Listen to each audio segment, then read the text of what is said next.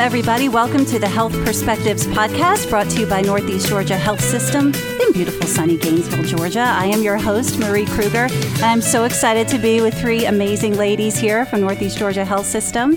We're talking about gestational diabetes today, and previously we recorded a podcast about type 1 and type 2 diabetes. So today we're going to explore gestational diabetes and answer all sorts of questions about that. But I like to start from the beginning. So let's have some introductions, please. Welcome. Hey, I'm Tasha Murchison, and I'm a labor and delivery nurse. I'm currently the clinical nurse educator at the Gainesville campus. Welcome. And hi, my name is Bridget Schulman. I'm the clinical practice specialist for the Women and Children's Service Line. Awesome. Hi, my name is Suzanne Burns, and I'm a registered dietitian and certified diabetes educator from the Outpatient Diabetes Education Department. Man, we got some experts here in the house. I love it. All right. So I like to start from the very beginning when we talk about these topics. Who can define for me gestational diabetes? Let's start there. I like to think gestational diabetes is a lot like regular diabetes or the type 1, type 2 diabetes. But the reason that it's occurring is once a mom becomes pregnant, there are pregnancy hormones, and those hormones act against the action of insulin. And so where type 1 and type 2 are, when insulin isn't working correctly in the body for different reasons, the reason it's not working correctly in gestational diabetes is contributed to those pregnancy hormones. Okay, got it. So that is the main cause then of Yes. the gestational diabetes. Got it. And how common is GDM for short? It's estimated that 6 to 9% of pregnant women will be diagnosed with gestational diabetes. And in the last several years, that number just continues to go up and rise. That's a pretty significant jump. I mean, is it just our lifestyle changes? I think it's lifestyle, the lack of exercise, the foods that we're eating, the obesity rates in the United States all play a part. Yeah, absolutely. We heard the same things with our type 1 and type 2 podcast as well. What are the symptoms of gestational diabetes? I mean, I am a mom. I have two girls, and this is going back 17 years ago, but I remember being tested for gestational diabetes. So I didn't know that was something that does everyone get tested for that? How does that work? Yes, they do, actually. I'm glad that you brought that up. That is a routine prenatal test that's done on every woman during their pregnancy. Typically, it's done between weeks 24 and 28. Now, if women have a pre-existing condition, a family history, a previous history of gestational diabetes, then they'll tend to be tested sooner. But the standard of care is that every woman is tested between 24 and 28 weeks. Okay. If you're not tested, would you have a symptom of gestational diabetes?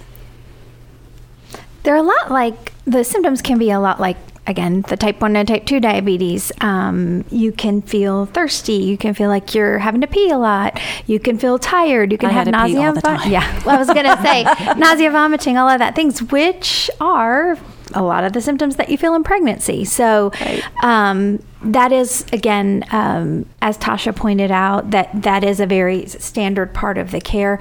But also, really, it's important when we talk about how important prenatal care is and making sure that you keep all those appointments. It's things like that can help identify complications or problems like this early in the pregnancy so that you can maintain and handle them better. So right. Prenatal care comes in. Absolutely. It's so important. So if someone is told they have gestational diabetes, how is that treated? What's that first, care plan look like? So typically if a person is diagnosed with diabetes, they're referred out to diabetes education, and that's where we really focus on a healthy diet and exercise.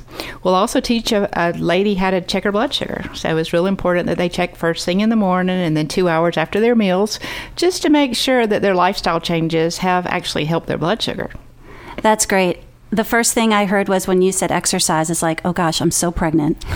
We're not talking running a marathon. We're talking walking and We always tell people walking is probably the very best exercise. And when you're pregnant, we certainly don't want you to hurt yourself, but just a small 5-10 minute walk 2 or 3 times a day is great exercise. Well, that sounds manageable. I do want to bring up a point there because I do have a lot of women ask, can I do the same things in the gym that I did pre-pregnancy? And a lot of times the answer is yes. If your body is used to those exercises, always check with your doctor first. But typically you can keep the same workout routines that you've always done. Okay, well, that's exciting. Yeah. And swimming. We always think about, non-weight bearing. Swimming's a great exercise in the summer for pregnant moms. You feel weightless. Yeah. I loved swimming. Yeah, especially harder and harder. Yeah, as we go being on. pregnant in July in Georgia is not always fun. I get that.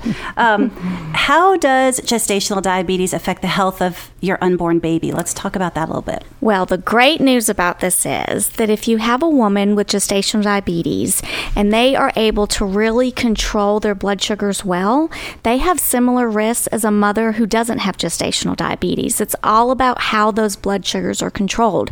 That's the fantastic part of this. Now, there are risks when you have moms that have uncontrolled diabetes. They have a hard time controlling those blood sugars. There are going to be risks. A lot of times those babies are born larger. So that thus increases the risk for having a C-section and birth complications.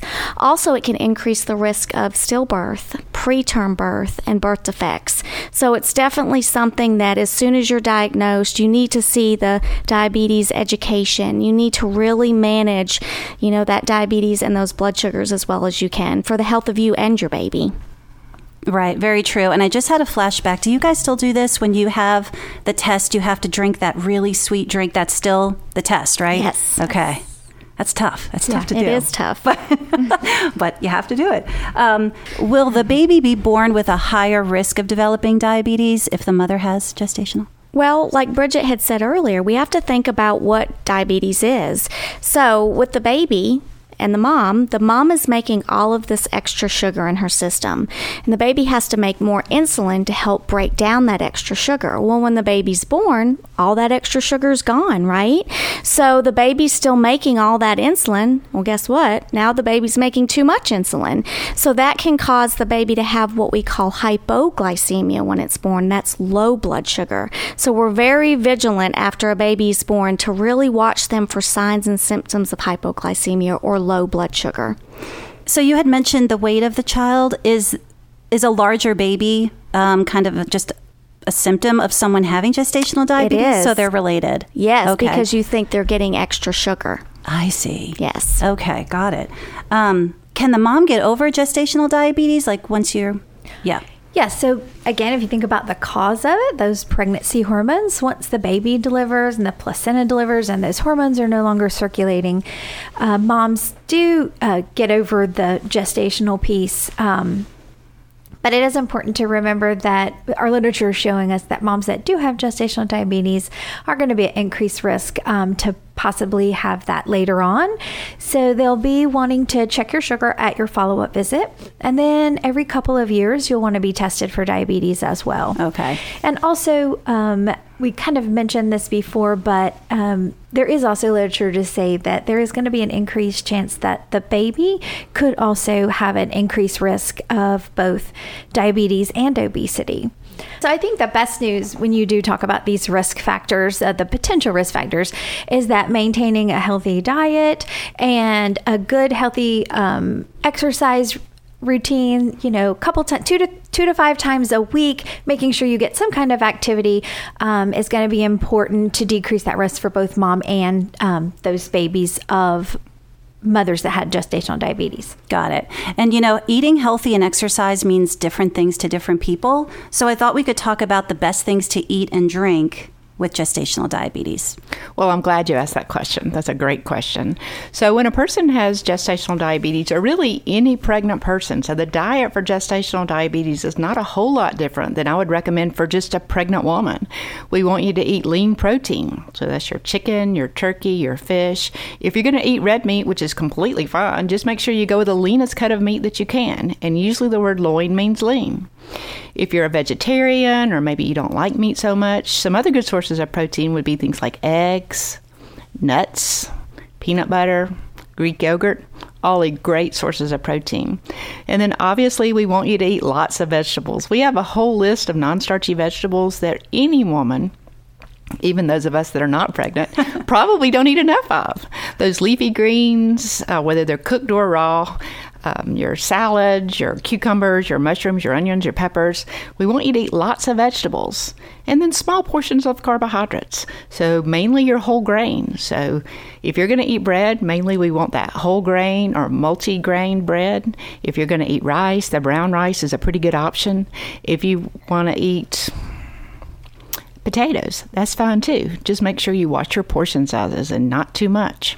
Everything in moderation? Right. Okay. Now, if you do have gestational diabetes, we will talk a little bit more about sweets and sweetened beverages because we know that sugar is a huge source of carbohydrates. And if a woman with gestational diabetes decides to have a big Coke or sweet tea or even a big glass of orange juice, we would fully expect that blood sugar would go pretty high afterwards. Which can be a challenge because you crave things when you're pregnant. And maybe not, I don't know, do you crave carrots? I never craved carrots. That's got to be tough. So we're thinking 3 regularly scheduled meals, 3 snacks between meals. And if you like sweets, we would often encourage you to have a piece of fruit. Maybe fruit with a little bit of protein. So apples and peanut butter are always favorites for our pregnant ladies. I love that. Peanut butter is life. We could do a podcast about peanut butter. Very great. And I want to talk about myths and facts because I think there's a lot out there for sure. Gestational diabetes, when I was being tested for it, my first thought with my first child was, I did something wrong. You know, something's wrong. It's all my fault, which carries into motherhood. Again, another topic for another day. Gestational diabetes is not mom's fault, correct? Let's talk about that. Yeah, no, I guess going back to that pathophysiology of it, you know, when you have those pregnancy hormones circulating, there's a lot of different reasons that could put you at greater risk, like obesity and some family histories. But really, this is just the way that your body is metabolizing those carbs as glucose and in conjunction with those pregnancy hormones. You know, we just can't stress enough the importance of, you know, getting to a weight that's reasonable, that's, you know, a good BMI. Preparing for pregnancy could help decrease the risk of ending up having the gestational diabetes, and just controlling those sugars, having that good diet that we talked about. Yeah, that's great. And this is kind of a random question, but does it, if you're carrying a male or female, that doesn't matter? Okay. No. I was just curious. No. All right. Got Another it. one of those myths. Yeah. My favorite myth, I think, is that once you're pregnant, you're eating for 2. Mm-hmm. Yes, you are. And don't we kind of get into that trap that, yeah, you know, you still want to maintain, you know, good calorie intake, not double. You know, that's how you could get into a little bit of trouble with those calories and too much sugar. So one thing we talked about in the type 1 and type 2 diabetes podcast was about keto. You know, everybody you know is on keto. How does that relate to women with gestational diabetes? Is that a good option? So I think we also have to look back at what is a true definition of a keto diet. So a true definition of a keto diet is a diet with less than 20 carbs in the whole day and night. So for a pregnant woman, that is not what we would recommend, and that's not really safe because carbs are some of the healthiest things in the whole wide world. Obviously, we would love to see you eat berries, but blueberries and strawberries and all kind of berries, they have carbs in them too. Yeah. It's really just a shift in that mindset of, you know, I don't need a cracker to get my carb. I can get a dark colored berry and get more nutrition and feel satisfied and drink lots of water. So breastfeeding, how is that beneficial for gestational diabetes?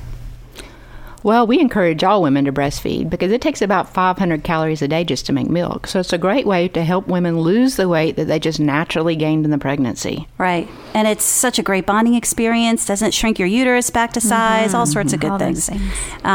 Is the milk sweet? Actually, that's a good question. Did I just say that? Yeah. Breast milk actually has a very high content of lactose. So yes, breast milk is very sweet. Okay, so that wasn't a silly question. Awesome. I love it. That's fantastic, guys. This topic is so important, and I think let's talk about some takeaways. Like what advice would you give pregnant moms that might be listening? Again, I just want to reiterate, really controlling those blood sugars. You know, that really ultimately, again, your risks are the same as a mom that doesn't have gestational diabetes. So it's so important, so important to keep those blood sugars controlled. I think I would say don't freak out. I think all of us, if we got that diagnosis, and remember, these are people that don't have diabetes, that this is not the norm for them. Right. They get pregnant and they're like, oh, you have diabetes now. Gestational, of course. I loved what Suzanne said about the diet. And, this doesn't mean I'm never going to be able to eat anything now my whole pregnancy. It's just making those wise choices, portion control, treating yourself maybe once a week to smaller things, and keeping those prenatal appointments so that we can make sure that we identify these things, first of all. And then good communication with the dietitians and diabetes services are going to be great if you do end up in this boat. It's okay. Don't freak out. That's awesome. Where can folks go to get more information about this? Because they're listening all over the country. Yeah. CDC has a great website. The CDC has a whole section on on gestational diabetes, pregnancy. What other resources? The American Diabetes Association is a great resource. They have a whole chapter on gestational diabetes. They also have recipes if anybody's interested in that. That's always popular. Yeah, that's great. Awesome. Well, thank you, ladies, so much. This was amazing information, and thanks everyone for listening, and we'll see you next time. Take care.